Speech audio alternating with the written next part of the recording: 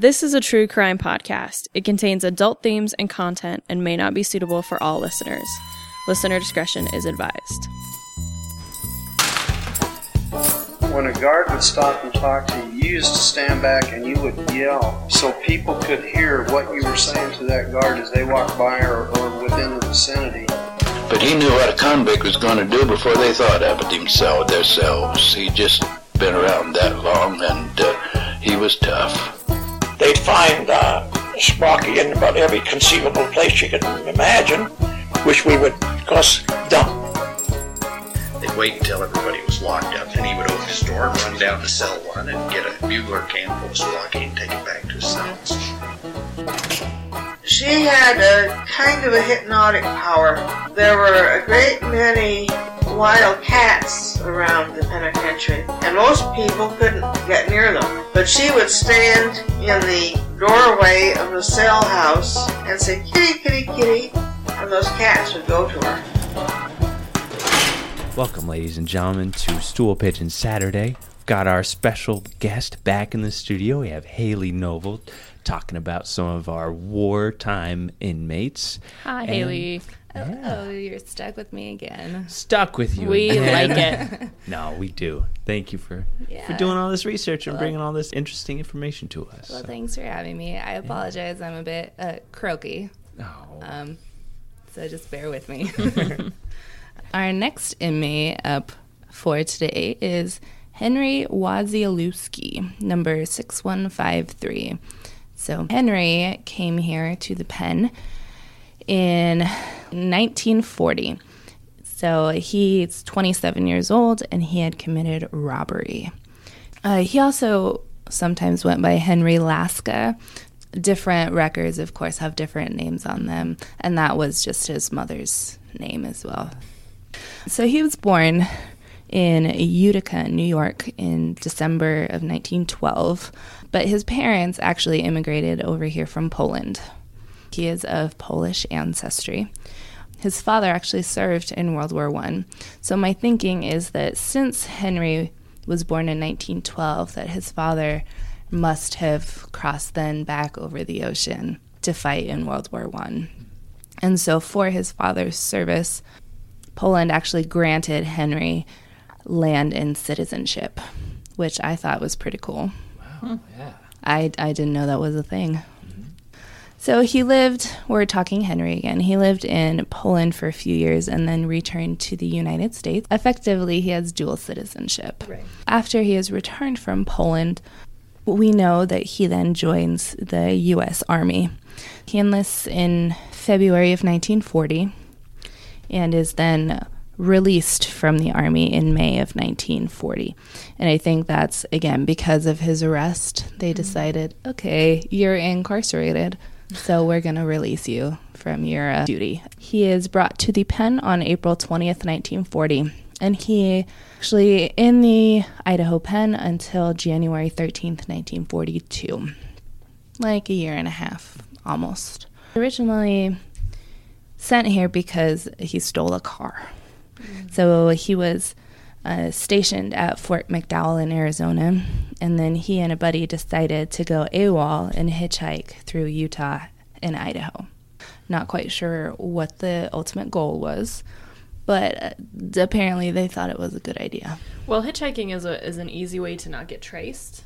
This guy is speaking through experience. Yes. I mean, since they were stationed there, I'm also thinking that maybe they didn't want to steal an Army vehicle. Please don't hitchhike. Yes. It is the easiest way to get killed. Yeah. And I'm not even trying to be funny. A PSA from Sky. A PSA from Sky. Yeah. So basically, they're hitchhiking, they get to Idaho, and someone picks them up, and for whatever reason, they decide to beat up the driver and steal his car. Okay. So probably not the best idea if you're relying on others for transportation. Yeah. But both of them are then apprehended in Pocatello. So once they're caught, Henry gets sent here to the old pen.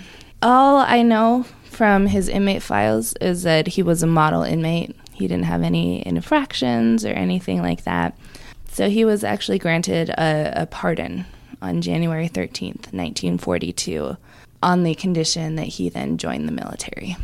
So the cool thing about Henry is that rather than returning to the United States Army, he decides to head up to Canada because that's where the Polish government was recruiting North American people of Polish ancestry. So he gets all the way to Windsor in Ontario, Canada. We know that he does enlist in those Polish forces just a few days after his release on January 21st, 1942. After that, it's a little hazy. I don't know if he really went anywhere after that. I'm going to talk more about the Polish forces in Canada here in a minute. But after that, we don't know how long he was with those Polish forces, except then he enlisted in the Army again on July 30th, 1943, and was with them until August 17th, 1945. And that second enlistment, he enlisted in Washington. And that's in the United States Army? Yeah. Okay. So somehow he got from Canada over to Washington State. In that gap, I'm not really sure. Let's see, it's about a year and a half from when he enlisted up in Canada in January 42 to his second enlistment in July 43. During that time, it's a little hazy. I don't know entirely what happened. Ultimately, we know that he did survive the war. He was released again in August 1945, and we know that he did come back to Washington and lived in Seattle, particularly. He died February 17th, 1996. I don't know of what, but fairly long life. So he survived the war, but as I was doing research on this guy, I'm like, what? Polish forces in Canada? Yeah. I had no idea about this. Of course, I had to tangentially go investigate. Go down the rabbit hole. Yes. Yeah. Because that's what we do. Yeah. Historians are the best at that. Right? It's So good. It's being great. Like, sorry, what's this? Oh, my. Well, 3 and hours later. my favorite thing is I found an article about him in the Idaho Daily Statesman from just a day after he was released. And the headline is Idaho Prisoner to Fight Nazis in Polish Army. Oh. So we've got a lot of moving parts there. So based on this article, it kind of makes it sound like he is allowed to go and do that. Like, it's not that he got released and said, like, oh, of course I'll join the U.S. Army, and then, like, hightailed it up to Canada. Like, No. He got permission. He got permission. He discussed wanting to go to Canada to join the Polish forces before his release. The conditions of his release are that he go to Canada and enlist. Okay. The prison administration knew what was going on, that he wanted to do this. And so I think, a lot of people don't necessarily know about this. And when I was looking through my different sources and things, I guess we don't always understand what happens to a country's government once it's invaded. Mm-hmm. And especially during World War II, where you have so many moving parts, so many different borders that are happening, where got the Germans who decide to annex Czechoslovakia, and of course are subsequently occupied by German forces. So then the Czechoslovak government flees and goes, they have to operate elsewhere. So first they went to Paris and then London, and they're led by Edvard Beneš. And they're basically coordinating these guerrilla tactics for the Czech resistance. There is this underground movement to, try to do everything you can to oppose the German forces without outright, of course, meeting them in the street. Well, same thing with France. A lot more people know about that, where that situation's a little bit different because with the German invasion of France, then the Germans install the puppet government there in Vichy, France. So rather than the capital being in Paris, they move it down to Vichy. And they do install a French kind of president as the head, Philippe Pétain. But people know that the Vichy government, it's a German puppet government. So it's not going to necessarily be friendly to France. And you've got then the Free French setting up down in Africa under the leadership of Charles de Gaulle, who later becomes the French president. And so there's all of these other things, and Poland does the same, where their government is taken down. They're invaded on September 1st, 1939, which we're actually coming up on the 80th anniversary of, which is just crazy to me, 80 years. But so the Polish government flees to France, but of course France falls. So then they decide to go to London, because that's the place to be, apparently, for all these governments in exile. So they go to London. Well, London is just so isolated in terms. It's like literally an island, and so it is harder to get to. So I can see why. Well, London might be right. a little bit of a hot spot there. Well, and just the fact that, there weren't German forces landing on the island. You've got the Battle of Britain, but, like you say, very isolated. The Polish government in exile over there, and they decide, okay, there are Polish people in all parts of Europe, all over the world. You have people who immigrated to North America, living in Canada and the United States. And so they decide they can turn towards that Polish diaspora, particularly in North America, and plan for this recruitment. So you have, of course, all these state officials in discussions with the Canadian government, with the United States government. And this is all at the beginning of 1941. So this is prior to the United States entering the war. I mean, openly, you've still got the Lend-Lease stuff going on where they're still supplying the Allies, but they're not openly sending troops. And so you've got this active recruitment campaign going on, asking for these young men here living in America of Polish descent to basically come to Canada, join us up there. We've got this recruitment center set up in Windsor.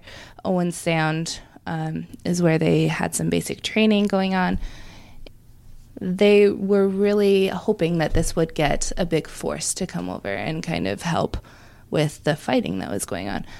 But their expectations were not met. It was basically considered a failure because the numbers just didn't happen like they wanted them. I've got a couple different articles that say by October of 1941, only 1,300 volunteers joined, and that basically in the overall life of this recruitment center, that only 1,250 volunteers showed up total, which is far lower than they were really hoping for. And I think that's why so many people don't know about it. It's because it was such a small effort. And so when you do have the United States entering the war in December of 1941, you see a lot more young Polish Americans joining the United States Army instead. I was going to say, because you, even if I was of a Polish descent, I would not want to get involved in that war.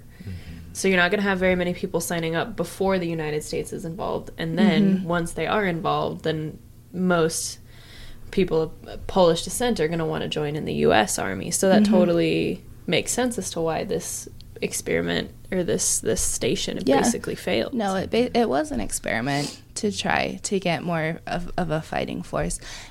While I was reading this research, I was thinking back to, there's this common thread, I guess, when you do immigrant research where, you have the parents who effectively come over and try to establish themselves, and you have those kids who try to become as American as possible. And it's not for that third generation who starts then looking back to their roots. And so they were effectively targeting those kids of immigrants who were born in the U.S.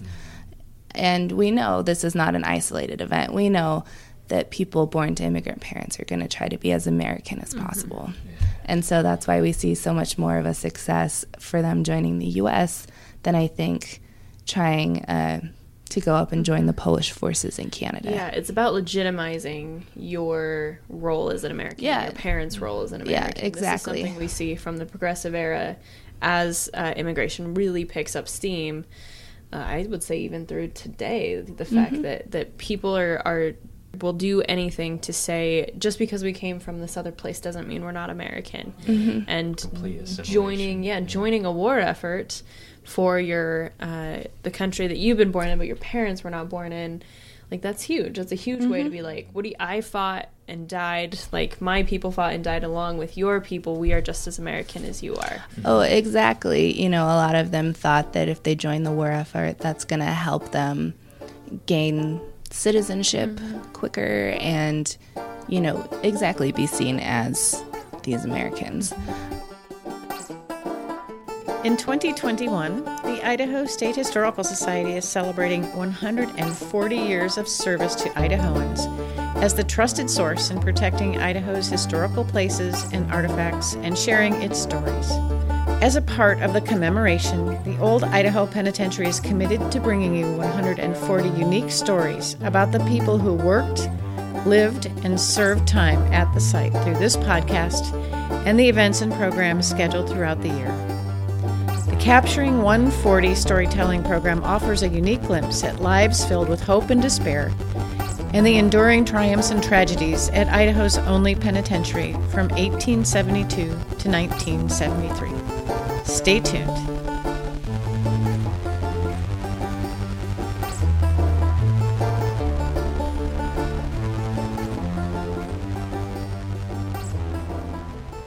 Overall, this whole recruitment campaign was seen as a failure. There is one article that mentions really the only evidence that this ever happened is there was a tree in Owen Sound today. It's a beech tree along the Bruce Trail where an unknown Polish soldier carved into the tree words to the Polish national anthem. And so kind of this whole subject was then reopened in recent years because of this whole carving, whereas it had been forgotten before. So just kind of a side story. And that's cool. Right? To find this carving in a tree. You guys are wondering why history is important. Because it is. That's why. Well, and I think a lot of people too, because Poland has such a complicated history, where even after the war, the government continued to be in exile, because you see the rise in communist Poland, its position behind the Iron Curtain, and all of those complications. The same Polish government that fled stays in London until 1990, and it doesn't go back until the first non-communist president of Poland is elected in that same year, 1990. That's crazy. To So, govern your country from literally a completely different country? Well, and in those years, they weren't completely governing. They were annexing part of Germany. The Soviets came in and annexed part of Poland. You've got all of the complications with the USSR and all of that to add to it, which I just didn't want to get into too much of because it's just so mind-boggling. So anyways, Poland recruited forces up in Ontario, which I had no idea. I did not either. Very cool. Very they had cool. One of the recruits come right out of this joint here. Yeah, and so just to think of this guy from the Idaho State Pen somehow heard about that and decided, I'm going to do my duty. Go join the Polish forces in Canada. And then my guess is that when that ultimately failed, then he decided to join the U.S. Army. So we know that some of them, there were numbers that did go up there and succeed, and they were trained in Canada and then sent over to Great Britain because we do have Polish forces basically joining these other allied units where Poland formed the first Polish Corps in the West, and they regrouped up in Scotland and were under Scottish command in the British Army. And then we know there was the Polish Second Corps, which went on to fight in Italy as part of the British Eighth Army. So we know that there were those that did make up part of the Polish fighting force. But my guess is that Henry was never part of that fighting force. Maybe went up there, was trained a little bit, but then since he is joining the U.S. Army again in July 1943, we have a gap, so we don't know for sure, but my thought is that he never left North America. Wow. Interesting. Wow. How did he hear about this? Exactly. So, broadcast, advertisements in the newspaper. I mean, a letter from a family member. Right. Yeah, it might have been letters. Some of my articles write that, you had these community organizations where, there was the Polish American clubs and things like that, where really the Polish Soldier Society in Canada, where you have these organizations and the high officials in the Polish government was targeting these organizations to kind of get the word out. Where you have these smaller communities, you know, they particularly talk about in like Chicago and New York, and where, you know, the big population is going to be located, about getting basically this advertising out to the youth in those communities. Very cool. Dang, nice work, Haley. That's a thank fun you. story. Took us all around the world. Right, which is why I love history so much. All these tangents. For sure. Yep. Yep. Yep. That's all I have to say about that. All right. Anything All else right. you want to say about this? No, just, you know, thanks for having me. I love that we get to talk about cool stuff. Yeah, me too. This is so cool. All right, well, do your own time. Do your own number. Yay. See you next week. If you enjoyed Behind Gray Walls, please rate, review, and subscribe on your favorite podcast app so you never miss an episode. Not only do we get to hear your feedback about the show, but it helps others find us as well. If you're interested in finding out more about the podcast and to see mugshots of the inmates featured in today's episode, follow our Facebook group at Behind Gray Walls Podcast. And new this season, we have a podcast Instagram as well. You can find us on Instagram at Behind Gray Walls Pod. Wasilewski, I think. Mike Wazowski? Not quite. No. Is that from Little Monsters or something? Monsters Little Inc. Monsters? Monsters dare you? Inc. Get out of here! Is it? Mike Wazowski. Is It's that the main Boo. guy? He's the one with the one eye. With the one? No, okay. the Sully Yeah. is the big Sully's guy. the big guy. All right. And I then, know what you're and talking then, about. And I then just Boo's the don't one. remember where She's it got, is. she's got the pigtails. Mike Wazowski.